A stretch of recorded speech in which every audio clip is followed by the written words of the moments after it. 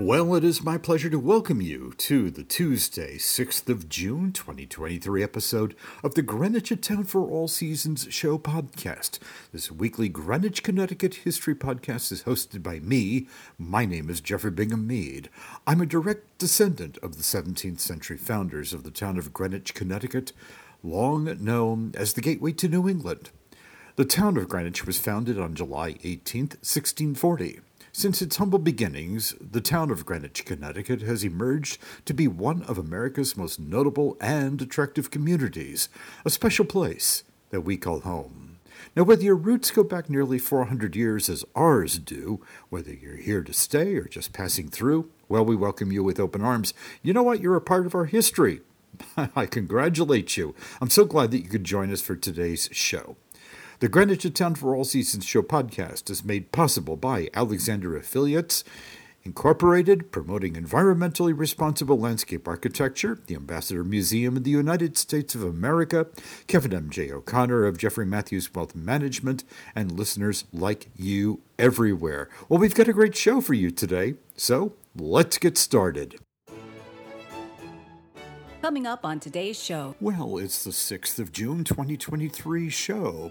Welcome. In Greenwich in the Gilded Age, our visit will take us to Italian Villa, once located at 180 Otter Rock Drive at Belhaven Place. Its owner was Stanley B. Tyler. The house was designed by Greenwich native Frederick G.C. Smith, who also designed Greenwich Hospital on Parsonage Road that was gifted to the town by Robert Bruce.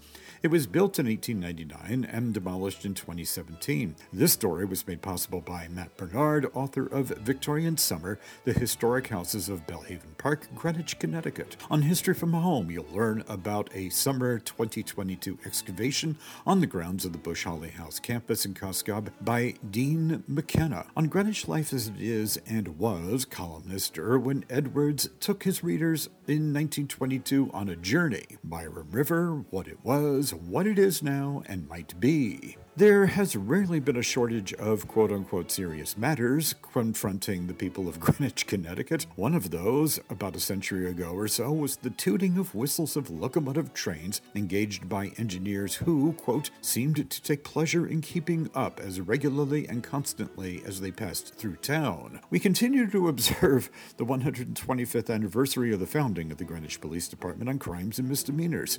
On today's show, we'll take you back over a century ago with the arson and assault case of James and Jenny Watt, who had, quote, woven themselves into a complicated story that might well furnish a plot for a Conan Doyle detective story, unquote. And in other historical news, you'll hear about the founding of the Edgewood Country Club, which no longer exists, the purchase of Betts Academy by Brunswick School, and more as Greenwich, Connecticut's history continues to unfold. My friends, there's always lots to see, to do, and to learn about the history of the town of Greenwich.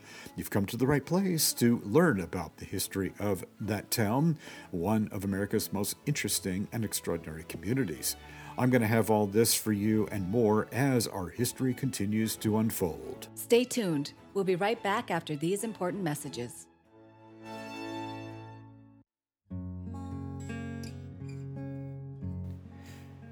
Make Site Design Associates of Greenwich, Connecticut your choice when it comes to taking your beautiful landscaped property to the next level. An award-winning landscape architecture studio since 1979, Site Design Associates places a high value on a unique multidisciplinary approach to landscape design and development that is second to none. From analysis to construction to maintenance, with 35 years of experience, Site Design Associates offers services that are collaborative and visionary with each client's unique style in mind. Offices are located at 777 West Putnam Avenue in Greenwich, Connecticut. Call 203-869-6895 or go online to learn more at sitedesignassociates.com.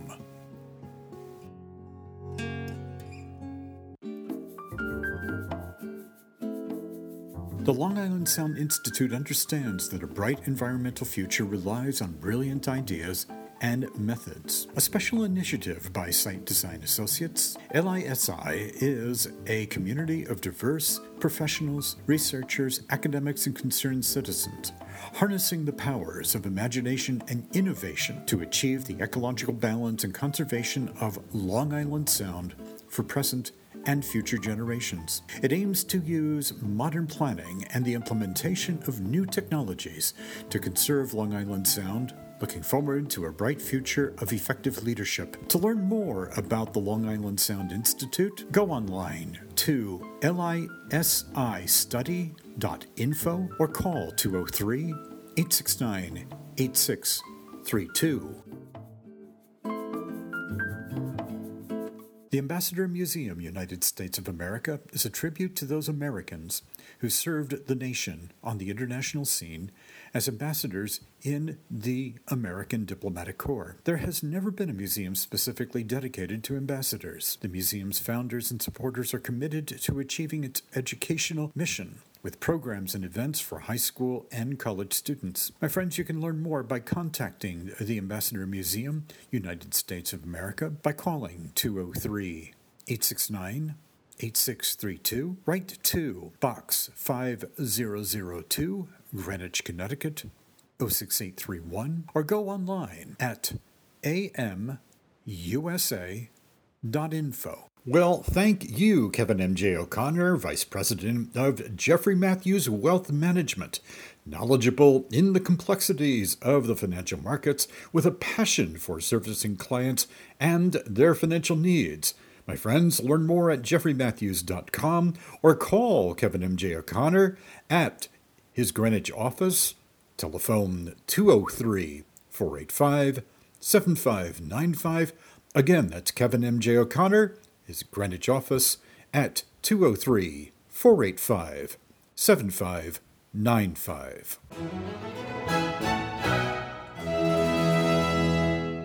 Victorian Summer. The Historic Houses of Belhaven Park, Greenwich, Connecticut by Matt Bernard is an incredible compilation of Belhaven's rich history from the Gilded Age.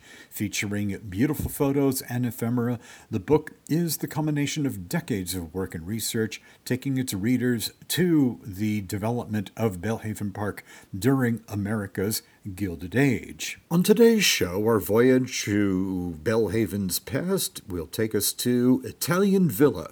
Its principal owner was S.B. Tyler. It was built in 1899. The address was 180 Otter Rock Drive at Belhaven Place. The architect was Frederick G.C. Smith. Sadly, it was demolished in 2017. An Italian villa broke the habit of putting up either English country or American vernacular cottages. We assume that this house was built either as relocation to a more modern residence or perhaps as an investment property for Mr. Tyler, who previously resided at 114 Glenwood Drive, a shingle-style cottage that he had constructed in 1889 overlooking the Sound. The two houses could not be more different and reflect not only the changing aesthetics of the nation, but how that trickled down to individual tastes in home design over the preceding 10-year period. The year of its construction, 1899, coincides with a classicism trend that began in the 1890s and would inform many of the new mansions built between 1900 and 1920. Stanley B. Tyler's villa had white stucco walls, a low, shallow-hipped, red-painted wood-shake roof with bottle green shutters, making it a rustic example of the form. It would have been perfectly at home on the shores of Lake Como. Italian villas should not be confused with the Italian-style homes popular in the United States from about 1840 to 1880. These were typically tall and boxy with flat roofs, square cupolas, and lots of ornamental detail. They looked a bit like wedding cakes. Indeed. Among the house's notable details were small pebble stone kilns at the wall junctures, triangular pediments over the ground floor windows, and a properly Italian wooden arbor off the rear.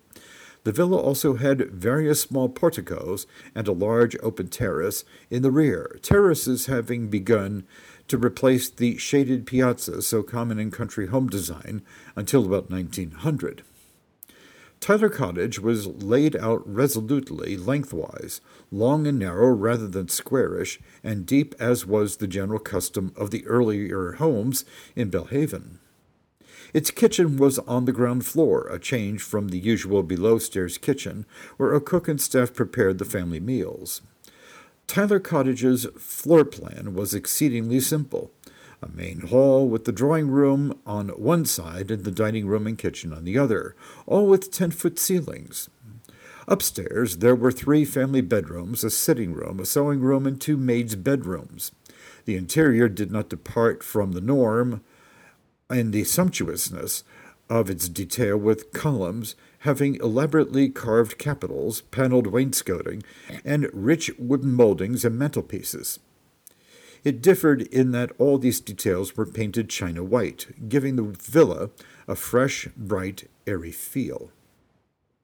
Stanley Tyler, who lived from 1842 to 1906, a native of Richmond, Virginia, was independently wealthy and said to be related to John Tyler, who lived from 1790 to 1862, the 10th President of the United States. Tyler worked as chief auditor of the Mutual Life Insurance Company on Nassau Street in New York. He hired Frederick G.C. Smith, a Greenwich native not long out of Cooper Union, to design his villa. Smith's reputation developed quickly among the wealthy. He designed the new Greenwich Hospital on Parsonage Road in 1903, which philanthropist Robert Bruce presented to the town as a gift. Later he designed several palatial mansions in Greenwich, including one for Robert P. Noble, chief executive of the Lifesavers Candy Company. Tyler died at the age of 64 in 1906, 7 years after completing his villa. He slipped and fractured his skull on a marble staircase at the Murray Hill Baths in New York. The house, prior to its recent demolition, presented itself as a strangely offbeat colonial. In the 1920s, a previous owner removed the shallow, red-stained wood shingle roof and replaced it with a reconfigured hip roof, similar to that found on its adjoining carriage house. This allowed a full floor of additional bedrooms to be placed under the newly expanded dormers. The house was further colonialized by the replacement of the front and service porches with infill colonial entry treatments. Victorian Summer, the historic houses of Belhaven Park, Greenwich, Connecticut by Matt Bernard, is available for borrowing purposes through the Greenwich Library System. You can go to your favorite or nearest branch of the Greenwich Library, or you can go online to greenwichlibrary.org. Well, my friends, why not consider purchasing a copy of this wonderful book about Belhaven? It's a great book, and it's one I strongly recommend. Visit greenwichhistory.org. You can also call 203-869-6899, or if you wish, visit your favorite book vendor.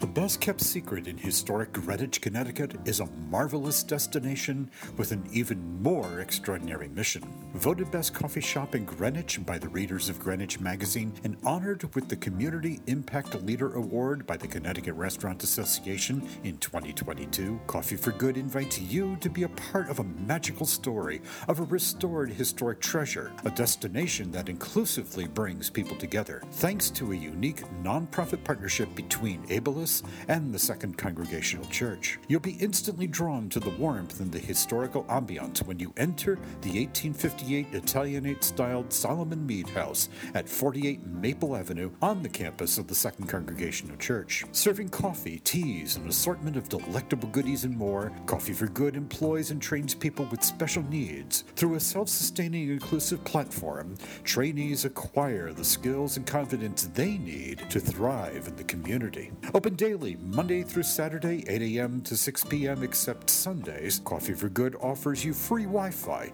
free parking, indoor and outdoor seating year-round in a relaxed setting with a vibe all its own. A popular destination for informal business meetings, gatherings, and a fantastic study spot too. Take it from me, my friends. The word about Coffee for Good has gotten around. After all, its success is driven by a never-ending commitment to excellence and inclusion. Coffee for Good is located at 48 Maple Avenue on the campus of the Second Congregational Church, all part of the Putnam Hill National Historic District on the National Register of Historic Places. Open daily, 8 a.m. through 6 p.m., except Sundays. You can learn more by going to coffeeforgood.org. On March 8th, the Greenwich Historical Society welcomed visitors to its new current exhibition, Sports More Than Just a Game, presenting an inclusive and insightful history of athletics, sports culture, and celebrated athletes in Greenwich and surrounding communities. The exhibition, supported in part by grants from Connecticut Humanities and the First Republic Bank, tells a fuller history of local athletes, teams, and competitions with artifacts and memorabilia on view from museum and private collections. Now, coming up, let's see, on the 18th of June, Discover Greenwich Scavenger Hunt will be held. That's the sports edition. Again, that is on Sunday, June 18th, 10 a.m. to 4 p.m. That sounds like a lot of fun. Also, I have a great news for you. Music on the Lawn is back. This is on Thursdays. It's free to members of the Greenwich Historical Society. The site opens 5:30 p.m. and the concert begins at 6:30 and concludes at 8 p.m. The upcoming one will be on June 8th. That's this coming Thursday, and that will feature Chasing Romeo.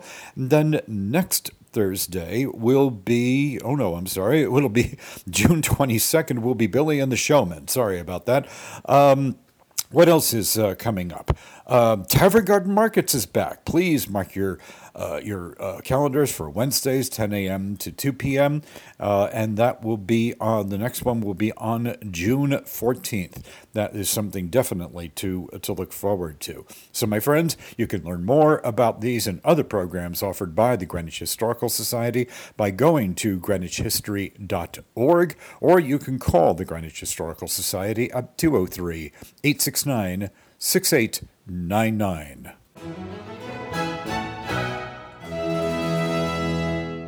You know, I have to confess that my idea of a fun time on a day off is rather unusual. I happen to enjoy exploration. I love history, of course, as you might imagine, being the host of this show and coming from the family that I do. But one of the things that I like to do is that I like to go on archaeological expeditions just because of the sheer joy of it, the joy of discovery and inquiry and so on and so forth.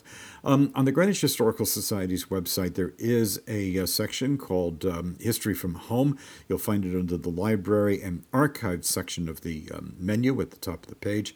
And I wanted to share with you a piece that was written by Dean McKenna about finds from summer 2022 excavation. That would have been last year, of course. And there's some nice pictures here, and I direct your attention to it. It's quite interesting. And Dean McKenna's piece goes as follows. During June 2022, while digging a trench for a new drainage pipe, construction workers uncovered dozens of objects that had been buried under the lawn of the Greenwich Historical Society. The objects were gathered and cleaned by members of the staff and 2 Greenwich High School interns before being cataloged and researched.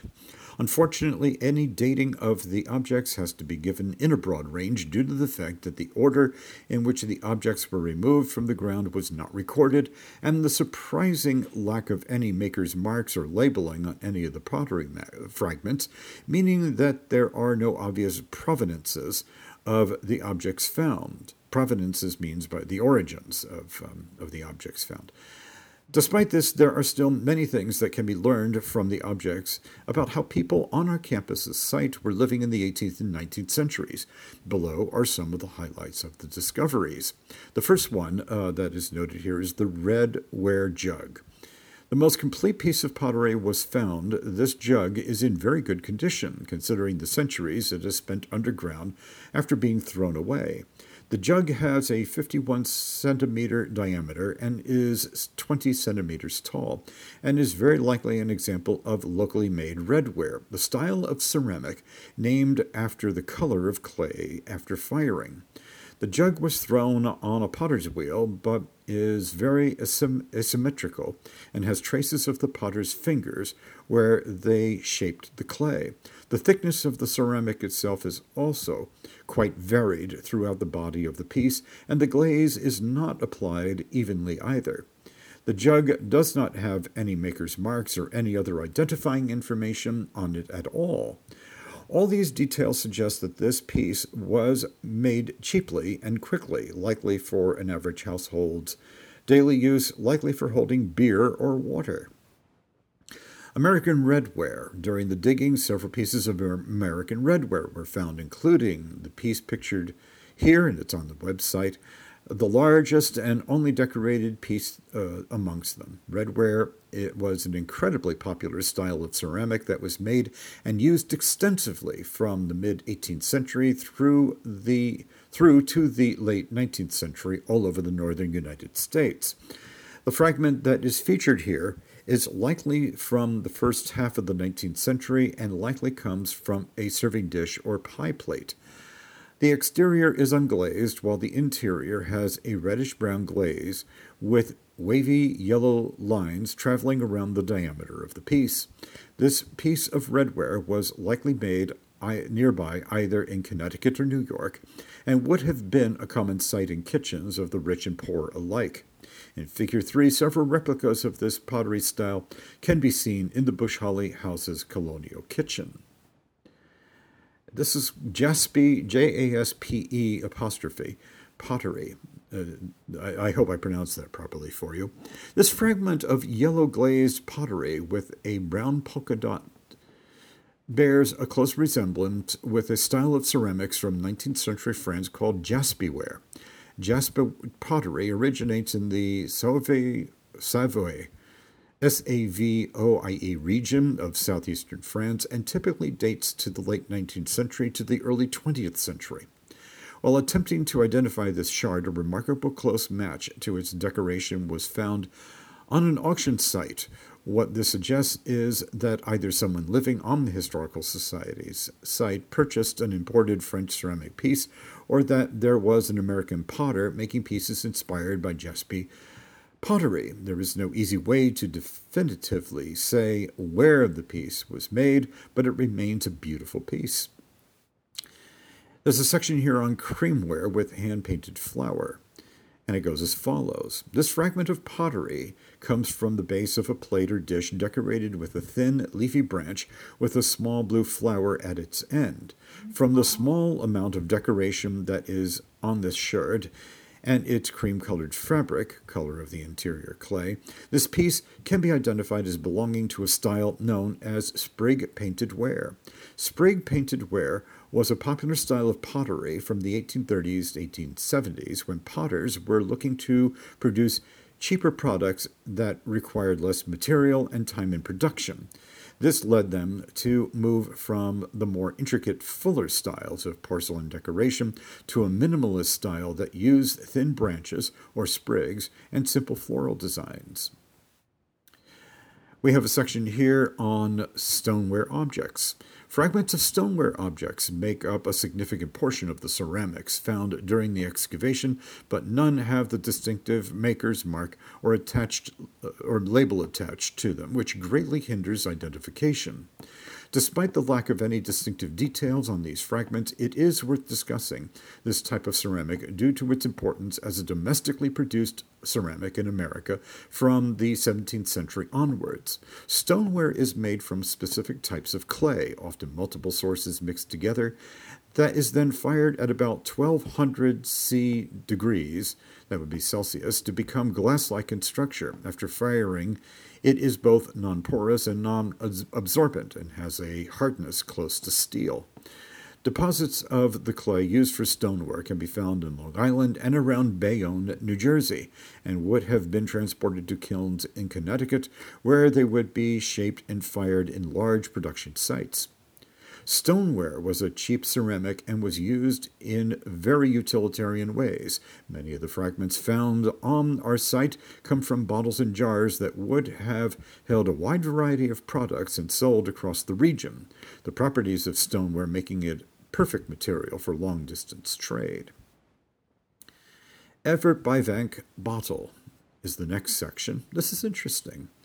A number of broken glass bottles were found on the site, most of which would have been used for transporting beer and wine.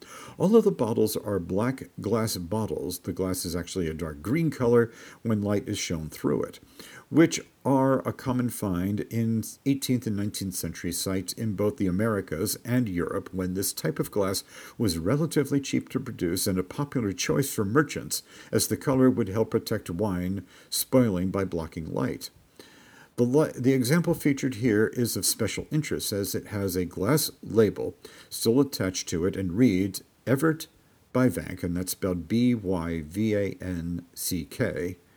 Lun 1 degrees 1771. Having the label on a bottle is very exciting, as it is not only helps date the object but also provides an opportunity to find out more about where the bottle came from and what its use was at the time. A man named on the label, Everett Byvank, was a Dutch-American businessman from New York City who lived from 1705 to 1781. During our research, we may have been unable to uncover exactly or why exactly he had his name on a beer or wine bottle, but another bottle with his label was uncovered during excavations under New York City's Town Hall, which suggests he owned a decently sized business selling alcohol. Byvank is recorded as fleeing from his home on Collier's Hook, Manhattan, during the Revolutionary War and taking his family, possessions, and enslaved people to house in Horseneck, giving us a clear link to Greenwich and a possible explanation for why his bottle wound up behind the storehouse. And then finally we have a section with bones with butchery marks. Along with ceramics and glass bottles, the other type of object found on the site were animal bones. Animal bones are one of the most common finds during excavations of domestic sites, and our lawn is no different. The bones found come from cows and sheep, and a number have clear signs of being cut by a butcher and or people who were eating the meat. Bones, along with other finds, provide archaeologists and historians with a lot of information on the economic status of the people who were living on a site, as well as hinting at individuals and families' personal dietary preferences and culture. They are therefore a very important find, albeit slightly less glamorous than other artifacts. Without a more organized excavation or using scientific dating methods, it is difficult to tell exactly how old the bones found on the site are, but it is likely that they date from sometime in the late 19th or early 20th centuries. These newly excavated objects were photographically documented as part of a 3-year grant-funded project from the Institute of Museum and Library Services.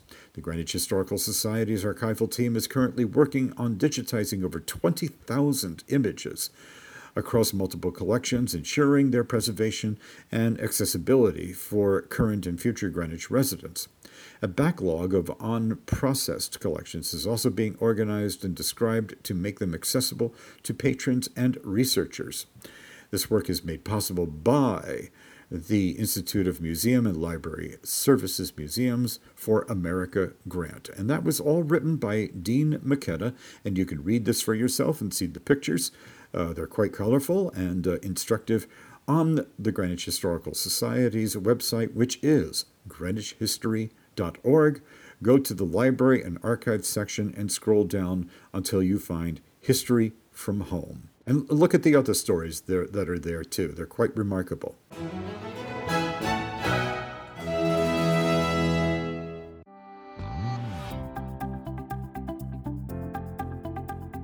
You are listening to the Greenwich at Town for All Seasons show podcast hosted by Jeffrey Bingham Mead. That's me, a direct descendant of the 17th century founders of the town of Greenwich, long known as the gateway to New England. The Greenwich at Town for All Seasons show podcast is made possible by Peter F. Alexander, landscape architect of Site Design Associates, the Long Island Sound Institute, the Ambassador Museum United States of America, Kevin M.J. O'Connor of Jeffrey Matthews Wealth Management, and listeners like you everywhere. Thank you.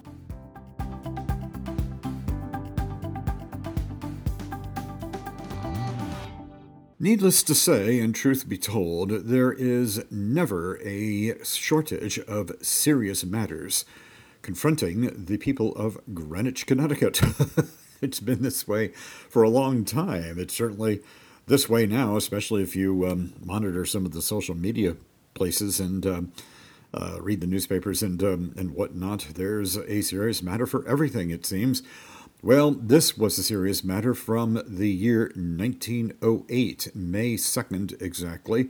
This was published in the Greenwich Graphic at that time, and yes, this is a serious matter, and it was about the whistling nuisance, a menace to health. Tooting whistles of locomotives in freight yards causes much distress. Health officer may be appealed to. I don't think you have to worry about that today, but again, this is 1908.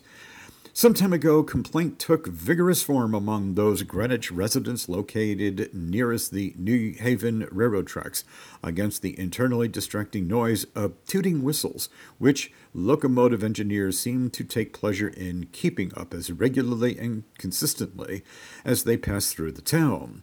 More particularly was it done by the freight engineers in the early morning hours, and the tooting took the form of 4 quick and piercing blasts, kept up by each engineer as his train stopped here to do switching in the yard adjoining the station. Months ago, when the complaint reached the superintendent's office with more than usual emphasis, there seemed to be a cessation of this continuous tooting, and feelings of relief and thankfulness were growing among the Bellhaven, Field Point Road, Steamboat Road, Railroad, and Prospect Street residents that the excruciating nuisance had been considerably stopped. Especially were these feelings accented among those who, coming here for the quiet and rest usually afforded in country and residence communities, had been much annoyed and in sickness seriously disturbed to the point of nervous breakdown. But latterly, all anticipations have been destroyed, for the tooting nuisance has been renewed and even increased. And complaints are to take form once again with the intention of reaching the superintendent with greater force than before, in the hope that a final quietus will be put upon it. The switching can be carried on with this abomination eliminated, and the demand that it shall be done is to be made just as strenuous as human effort can devise. There is another feature of noise discomfort against which complaint is just, and this is the siren for horn. Or foghorn, I stand corrected. If it can be called a lesser nuisance than the tooting whistles of the passing locomotives, this is for the simple reason that it is not so constant. With the lifting of the fog, it increases. When in use, it is a nerve-wracking screech that holds its own securely, second only to the tooting whistle. The ordinary foghorn or whistle is necessary, a proper protection to navigators of the sound, and its regularly repeated alarm signal serves all responsible needs.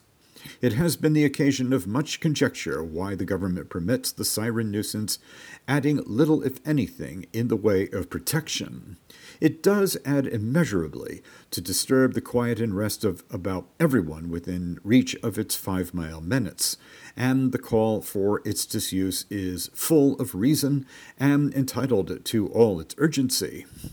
Let the efforts to put an end to the tooting whistles and the siren foghorn soon accomplish their laudable purpose to relieve human suffering.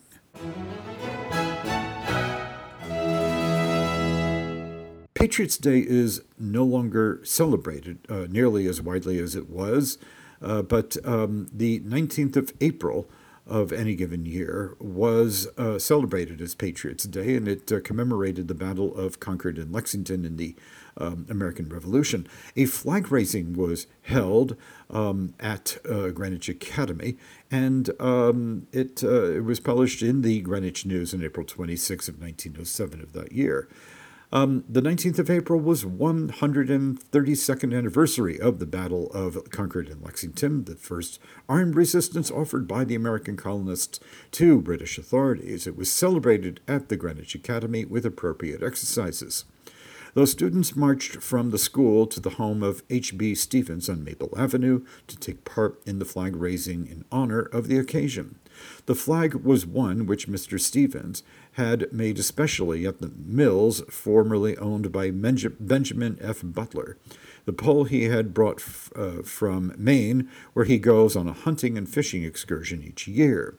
The flag was hoisted to the peak by two students of the Academy, after which America was sung. Mr. Stevens made a short address to the children, and a prayer was made by Reverend Dr. Selden, and he would have been the senior pastor of the Second Congregational Church. There was another story that day, and this caught my eye. It was called Darkness at Belle Haven, and it goes as follows. Moonlight and starlight have been apostrophized and dilated upon by the poets from time immemorial, and the people of Belle Haven no doubt fully appreciate their delights, but to depend upon them entirely for street illumination, as though Belle Havenites have to in early spring and the fall, is a trifle too much of a good thing. The Belle Haven Land Company, which furnishes the light for the roads, leave the early arrivals in the spring and the late stayers in the fall to depend upon heaven's luminaries for light. That would mean starlight in its own way. It would seem as if the company would encourage people to come as soon and stay as long as possible, and to that end provide light as much of the year as is needed. At present, street lighting does not begin until May 1st. Well, how about that? I have a friend of mine who just experienced a false alarm. His fire alarm at his house went off by accident, and unfortunately, he was was charged for it. Oh well. But this is a story also of the same time. And it is about fire alarm system to be inspected. A false alarm caused by wire trouble in the storm of Tuesday evening brought out pretty nearly all the firemen of the Emma Jerome and volunteer fire companies. The alarm, which was rung in, was quite uncertain, and while the men were getting into their rubber coats, boots, and hats, and the horses were hitched into the hose wagons, officers were endeavoring to locate the fire by telephone. No fire could be found anywhere, and after the companies were held in readiness for some time, it was decided that the wire trouble was the cause of alarm. The Warden and Board of Burgesses, that would be in Greenwich, of course, have just authorized the fire committees to have an inspection of the fire alarm system and to put it in order where this is necessary. This is to be done next week, and then there will be less of the constantly recurring bother of turning out for wire trouble alarms. And again, that dates from April of 1907. That must have been quite a challenging thing to be ready for back in those days. And then I have one more thing, another short story that I'll mention. This is called Prevented Auto Disaster. Harry Raymond showed great presence of mind in averting a probable smash-up in front of the post office Wednesday afternoon. George Lauder Jr.'s car had been left in front of the Greenwich Bakery with the engine working, and in some way the brake became loosened and the car started to back down the incline. When in front of the post office, it was going at a pretty good clip and was turning across the street. Several people standing near thought that the chauffeur was aboard and was backing the car into Allen, Aston and Company's garage. Just as the car passed Raymond, he saw that it was working alone and was in danger of running into other cars or smashing itself against the curb. He sprang in and applied the brake, bringing the car to a standstill in the middle of the street. Mr. Lauder's chauffeur said that he had left the car securely braked, but that some children must have been fooling with the machinery. As the engine was working, the brake may have become loosened by the jar, allowing the car to start.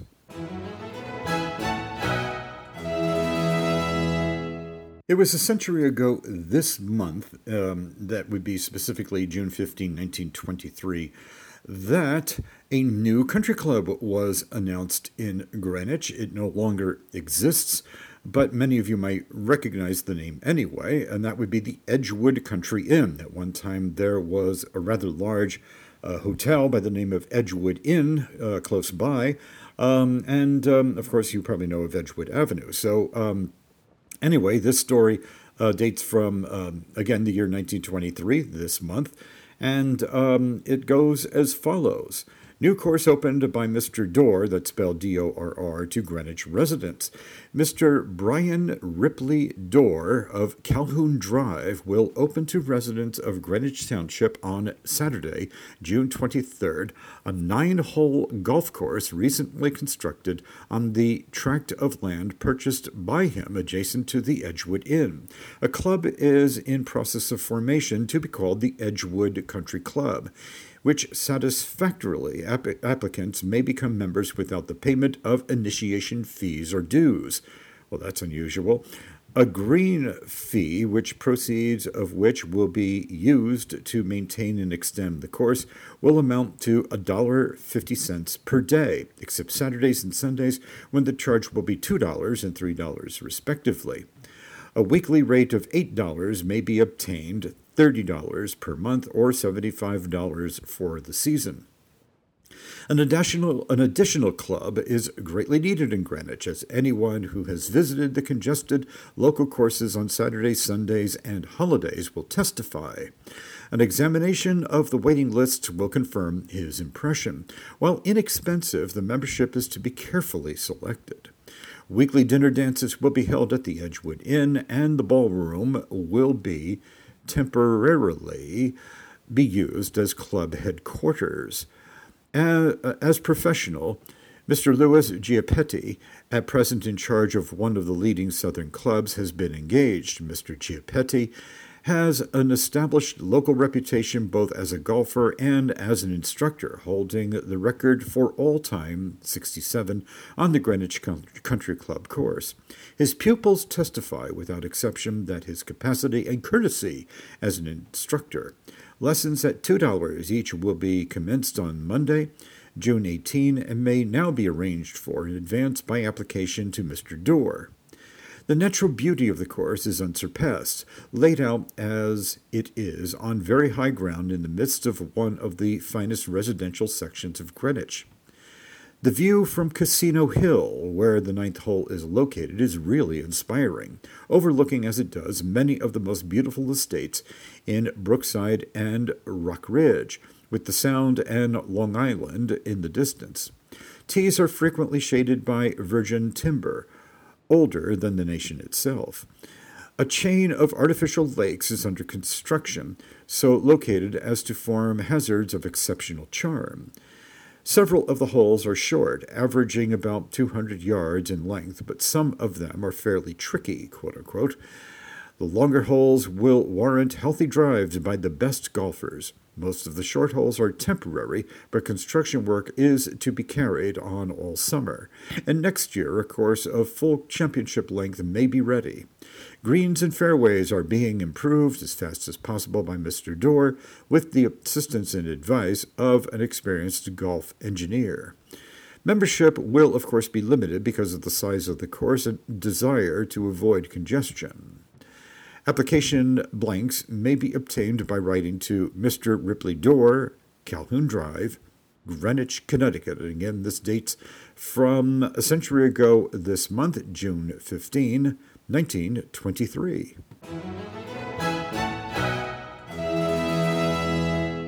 Greenwich Life as it is and was a column published in the Greenwich News and Graphic in the early years of the 20th century.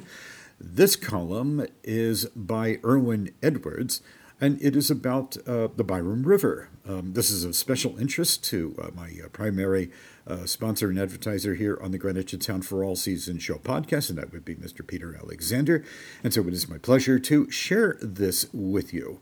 So for those of you that live in the Byram River area, I hope that you will be paying attention. Very interesting missive about its history. The Byram River, what it was, what it is now, and might be, is the title of this column. And it goes as follows. Port Chester has no skating pond, much to the regret of the young people of that vicinity. Port Chester might have such a place very easily if it cared enough about it to make the effort. Right at the very door is where the skating pond could be made, but how? By throwing a dam across the Byram River. If that river flowed through some parts of Europe, near or through a city or town, as is the case of the Byram, it would be made into a beautiful stream, and along its banks would be little private pleasure parks.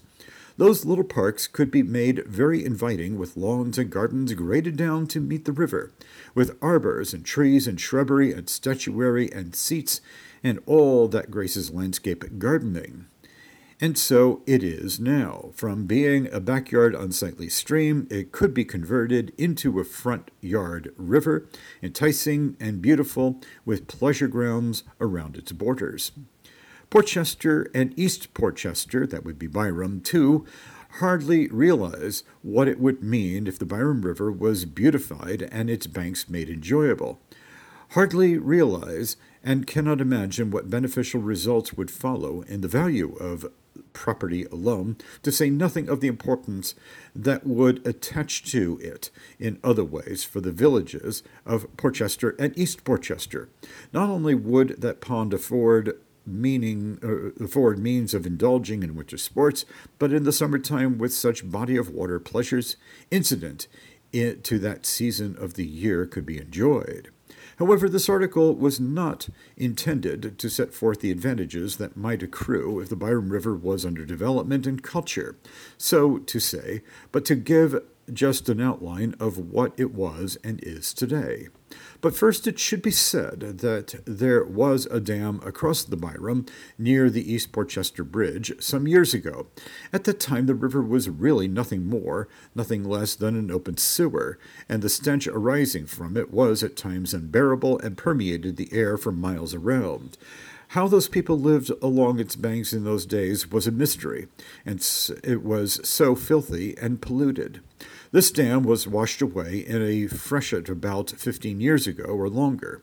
Then the health authorities of Port Chester and Greenwich, so far as was possible, prohibited sewers from emptying into it, and other nuisances along its banks were abated to some extent, but not wholly. There is no doubting it that if a dam was built across the stream about where the old one was, that the body of water so impounded under sanitary conditions and laws strictly enforced could be made clean and clear and become a thing of beauty, and would enhance greatly the property along its banks, and Port Chester and East Port Chester would be benefited as well. That the Byram River must have been a very beautiful stream in the days of the Indians can be easily imagined. That was before the trees along its course were cut down and its water defiled by sewage. It can never become what it was, but it can be made far more attractive instead of being repulsive as now. It remains only for Greenwich, meaning East Port Chester, and Port Chester to join hands and to start out with a determination to improve its condition. The Byram River and the Nuisance River are brothers. They both rise in New York State and from the same source, a spring or marsh in Middle Patent, or near there. They take different courses, however, and though opposed to each other. The Nuisance turns to the east and the Byram flows to the south, but both reach the Sound on their way at about the same time, but the Nuisance takes a little longer route. Both run for a short distance in New York State. It is, in its twisting and turnings, the Nuisance touches three towns, Middle Patent, Stamford, and Greenwich. The Nuisance gradually turns in its circuitous course to the southeast and then makes almost a right angle and runs from there on directly south. The distance from the source of the two streams to the Sound, as the crows fly, must be 10 miles. In their twisting course, they traverse 15 miles or more. Years ago, that is before steam assumed sway, I stand corrected, and when Greenwich was a struggling colony. These were busy rivers with never an idle moment in their running. They played a most important part in the building up of Greenwich. They both were well harnessed by dams and were made to turn the wheels of many mills. They gave the power to grist mills, cider mills, sawmills, an iron foundry, a wire mill, a paper mill, a woolen mill, bolt and nut factories, telephones and telephone supplies, a hat mill. In fact, most every kind of a mill at one time or another were along their banks, and several on each stream. Thus, perhaps it can be realized of what importance they were and how they served the needs and purpose of the settlers and how greatly they helped in the town's development. We started out more particularly to tell of the Byram River. It turned at North Greenwich the wheel of an old historic grist mill, the only one still standing of the 5 or more that did the grinding of the corn and wheat and other cereals for the colonists. It is now a tobacco factory. The Byram coursed on down and furnished the power for the Wilcox factory at Riversville, where hardware of certain kinds were made. Then it was harnessed again and turned the wheel of a hat factory. Just below it served the same purpose for the Hawthorne woolen mills, and further at Pemberwick it kept the Russell, Birdsall, and Ward factory, where bolts and nuts and such things were made. A-going. Just beyond the Byram Bridge to the south, another dam interfered with its way, and it was made to furnish the power of a mill there, whatever it was. The Byram, in its twistings and turnings, goes at intervals from New York to Connecticut, until at last from the Byram Bridge to the Sound it is the dividing line between the two states. In the spring, it sometimes resumes its old-time force and volume, and then in the summertime it runs almost dry. The Byram has done its duty in the line of work. Now it could again become useful, but in another way. It could be made beautiful and serve a purpose perhaps as effective and far-reaching in its results in a new field of endeavor, if it were tried, as it did when its waters dashed over the water wheels which turned the machinery of many mills. Greatly the property along its banks in Portchester and East Portchester would be benefited as well. That the Byram River must have been a very beautiful stream in the days of the Indians can be easily imagined. That was before the trees along its course were cut down and its water defiled by sewage. It can never become what it was, but it can be made far more attractive instead of being repulsive as now. It remains only for Greenwich, meaning East Portchester and Portchester, to join hands and to start out with a determination to improve its condition. The Byram River and the Nuisance River are brothers. They both rise in New York State and from the same source, a spring or marsh in Middle Patent, or near there. They take different courses, however, as though opposed to each other. The Nuisance turns to the east and the Byram flows to the south, but both reach the Sound in their way at the same time, but the Nuisance takes a little longer route. Both run for a short distance in New York State. In its twisting and turning, the Nuisance touches 3 towns, Middle Patent, Stamford, and Greenwich. The Nuisance gradually turns in its circuitous course to the southeast. It then makes almost a right angle and runs from there to directly south. The distance from the source of the 2 streams to the Sound, as the crows fly, must be 10 miles. In their twisting course, they traverse 15 miles or more. Years ago, that is before steam assumed sway and when Greenwich was a struggling colony, these were busy rivers with never an idle moment in their running. They played a most important part in the building up of Greenwich. They both were well harnessed by dams and were made to turn the wheels of many mills. They gave the power to grist mills, cider mills, sawmills, an iron foundry, a wire mill, a paper mill, woolen mill, bolt and nut factories, telephones and telephone supplies, a hat mill, in fact, almost every kind of a mill at one time or another were along their banks, and several of each stream. Thus, perhaps, it can be realized of what importance they were, and how they served the needs and purpose of the settlers, and how greatly they helped in the town's development. We started out, more particularly, to tell of the Byram River. It turned at North Greenwich the wheel of an old historic grist mill, the only one still standing of the 5 or more that did the grinding of the corn and wheat and other cereals for the colonists. It's now a tobacco factory. The Byram coursed on down and furnished the power for the Wilcox factory at Riversville, where hardware of certain kinds was made. Then it was harnessed again and turned the wheel of a hat factory. Just below it served the same purpose for the Hawthorne woolen mills, and further at Pemberwick it kept the Russell, Birdsall, and Ward factory, where bolts and nuts and such things were made. Going just beyond the Byram Bridge to the south, another dam interfered in the way, and it was made to furnish the power for a mill there, whatever it was. The Byram, in its twistings and turnings, goes at intervals from New York to Connecticut, until at last, from the Byram Bridge to the Sound, it is the dividing line between the two states. In the spring, it sometimes resumes its old-time force and volume, and then, in the summertime, it almost runs dry. The Byram has done its duty in the line of work. Now it could again become useful, but in another way. It could be made beautiful and serve a purpose, perhaps as effective and far-reaching in its results in a new field of endeavor, if it were tried, as it did when its water dashed over the water wheels which turned the machinery of so many mills.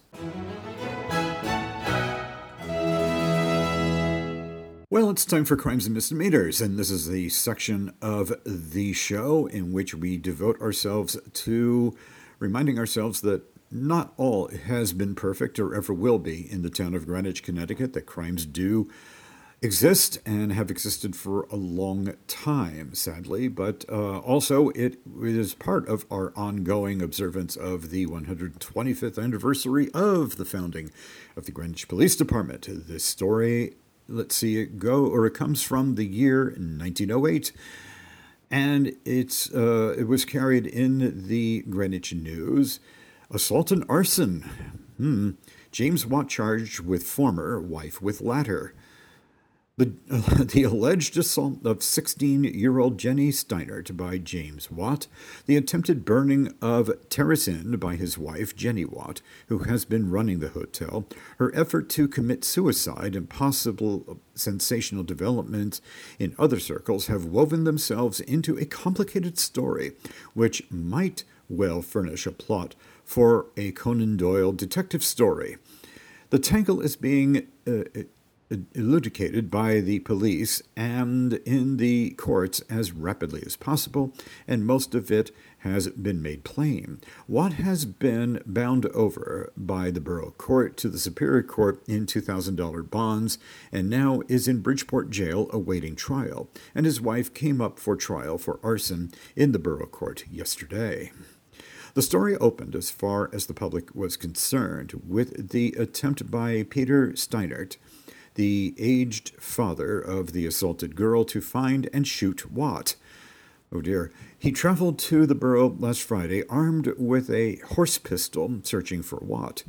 He was finally dissuaded and told his story to the police. Friday night saw Watt safely lodged in jail by officers Talbot and Kramer.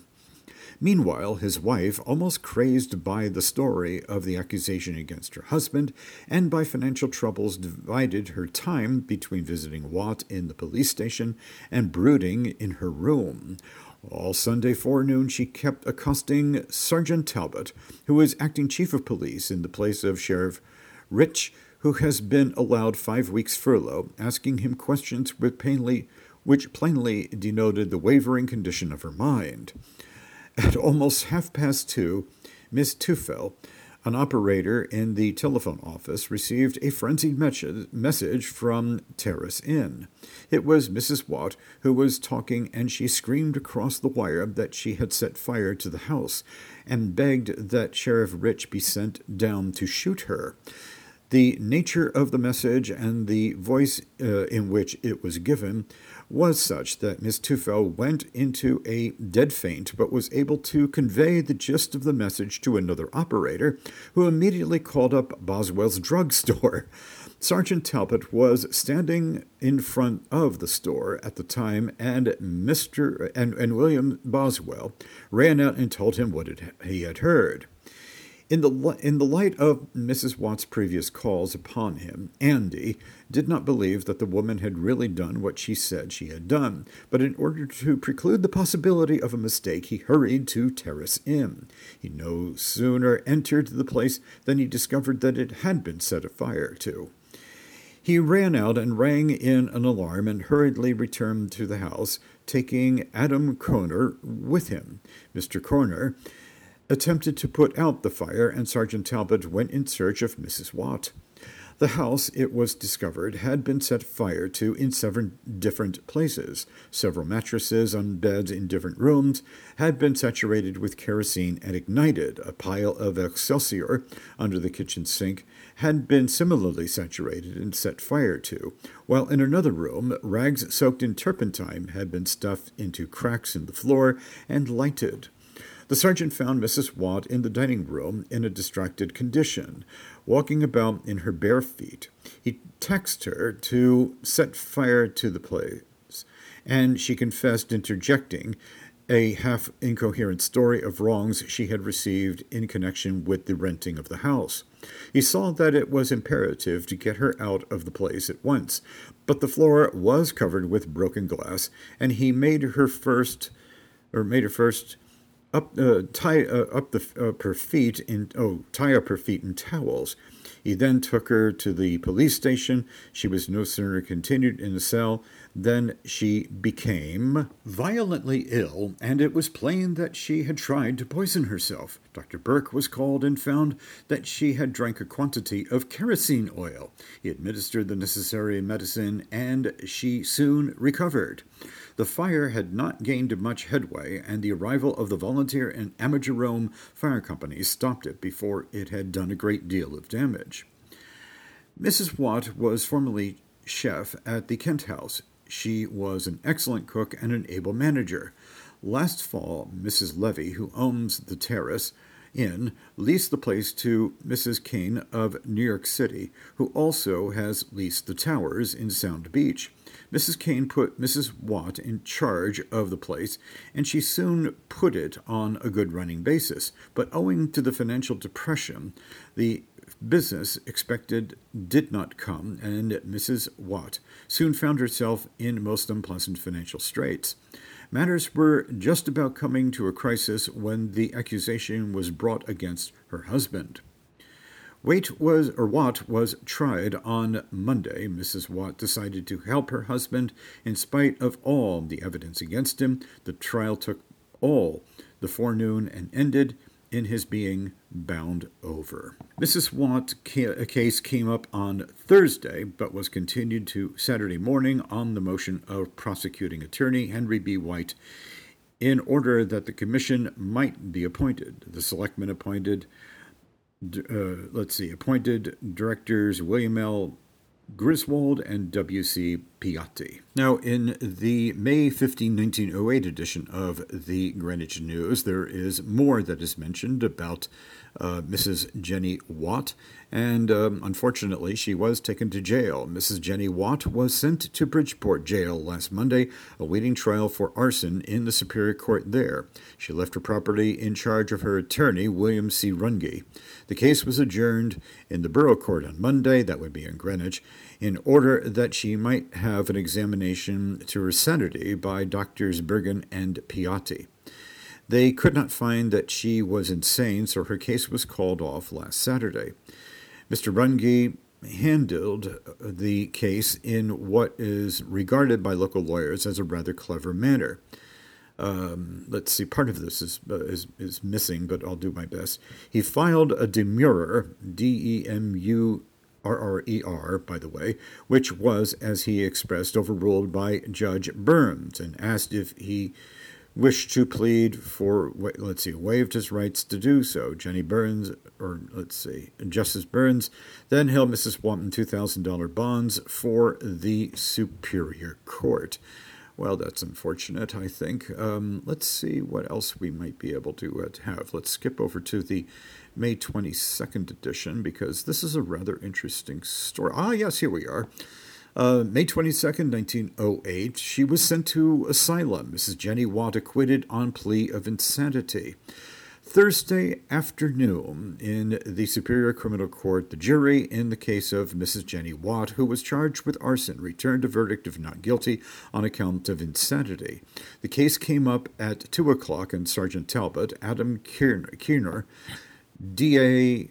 Sullivan, and Dr. Allen of Portchester testified that they had seen the house afire in 5 or 6 places, and that she had admitted to doing the deed. Dr. Godfrey C. Banks, the jail physician, and Dr. Wright testified that she had delusions, that she imagined that men of different nationalities were following her, that she feared someone would kill her, and that she was being persecuted. Attorney William C. Runge, defendant for the accused, cross-examined the 2 physicians, and they admitted that Mrs. Watt was delusional at the present time and that she was insane. Judge Shumway charged the jury to render a verdict of not guilty, and the jury in a few moments returned with a verdict of not guilty on account of insanity. Judge Shumway committed Mrs. Watt to the Middletown State Hospital for the insane for 4 months. Mrs. Watt would have been committed to only 2 months to the hospital, but for the fact that if at the end of the 2 months she was not well, it would have necessitated the Justice of the Supreme Court calling a special session of the Superior Court. Mr. Runge's theory that she was insane was substantiated all through the trial by the state's witnesses. Well, thank you, my friends, for tuning in to the Tuesday, 6th of June, 2023 episode of the Greenwich in Town for All Seasons Show podcast. This weekly podcast is hosted by me. I'm Jeffrey Bingham Mead, a direct descendant of the 17th century founders of Greenwich, Connecticut. Greenwich, Connecticut stands today as one of America's most notable and attractive communities. It's that special kind of place that we call home. The Greenwich in Town for All Seasons Show podcast is once again made possible by Alexander Affiliates Incorporated, promoting environmentally responsible landscape architecture, the Ambassador Museum, United States of America, Kevin M.J. O'Connor of Jeffrey Matthews Wealth Management, and listeners like you everywhere.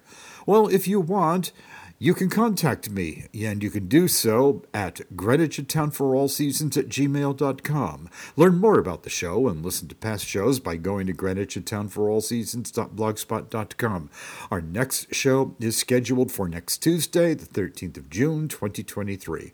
As always, I'm grateful to all of you for your interest and enthusiasm for celebrating and preserving Greenwich, Connecticut's history. I look forward to being with you next week. Take care. Bye-bye now.